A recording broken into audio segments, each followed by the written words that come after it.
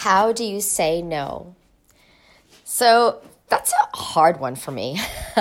I hate saying no. I love saying yes.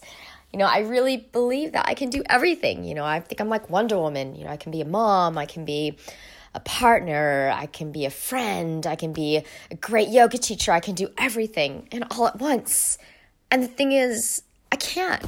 It's like I know when I have this thing where I just take on too much. I'll take on too many projects. I'll take on too many covers because I think I can do it all.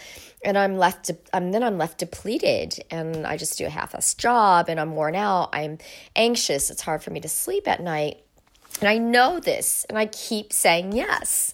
And actually today, I'm preparing for a yoga retreat this weekend. So I've been so busy today, like running around like crazy. And somebody asked me if I could cover some classes for her tonight because she's not feeling very well. And I was like, I'm not going to reply because I don't have it in me. I've got so much to do. And then she reached out to me and I caved in. I thought, okay, I can't teach all 3 classes, but I'll cover 2. But I just had to manage my time and just try to get everything in. And even like this podcast, I'm like, no, I want to do it before I go away on retreat. See what I mean? I try to do everything. And I guess the answer is, I think if you just have to stick to your guns, because I know for me, if I take on too much, I'm just anxious and I can't sleep well at night. I'm just in my head. I'm not completely present. I'm not full. I'm depleted. And I know that. I do know that. And I keep saying yes. So I think the answer is just being very firm, standing your ground, which, I have been like that. I have done that in the past, but I feel kind of ever since, at least in Australia, since we're back pretty much almost back to normal again. So grateful for that. But I feel like I'm kind of really back into it again. And, as much as like lockdown sucked, in a way it was kind of good for me because it helped me to slow down and I couldn't take on all these projects. I couldn't. So I'm learning too. It's work in progress. I'm still a student, and I think next time I will just have to be very firm in standing my ground. And, I'm still going to teach these classes with no regrets. I'm going to be like, because I don't believe in regrets. I made a choice. This is the choice that I made, and I have to follow through with it and just do the best that I can. Be the best version of myself. Be the best yoga teacher. I'm okay. I will, it's going to be an awesome retreat. I'm just going to make sure I'm like, okay, I did take time for myself. And exactly that I did today is I have to exercise every day or I go mental. I have to meditate every day as well. That's like non-negotiable. My journaling, my gratitude list I do every day, and that just makes me feel so much better. So, I wake up in the morning, do my meditation, even if it's only 5 minutes, it's something, right?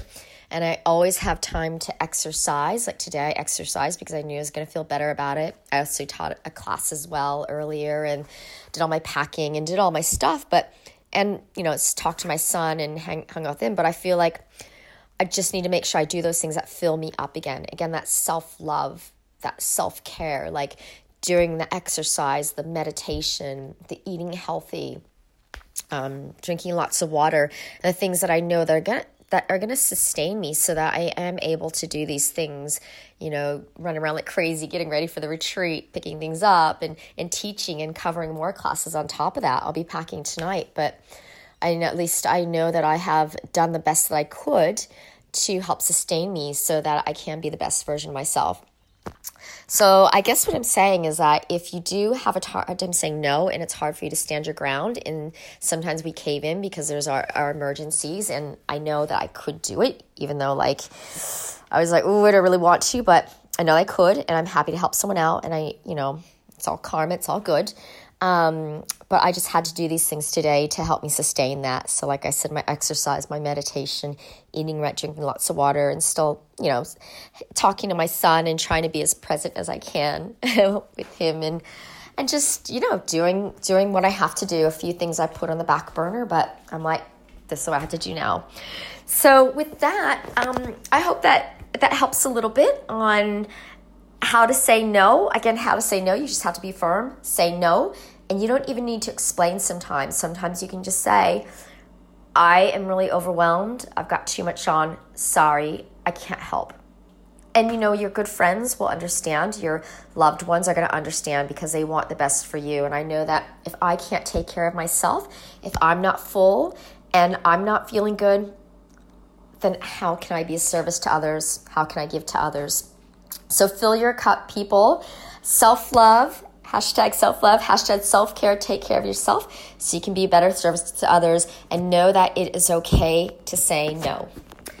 Okay, so with that, have an amazing day wherever you are, and I will check in with you next week. Next week, Ben Adams and I will do a podcast on how to get your needs met, or how to ask for what you want. I know it's a tricky one, right? All right, so until then, keep listening. If you have anything you would like me to talk about, podcast about, please reach out to me. You can find me on Insta, Spotify, Wooshka, and send me a message, DM, and I will podcast about that. All right, take care, guys. All right, later. Talk to you later. Bye.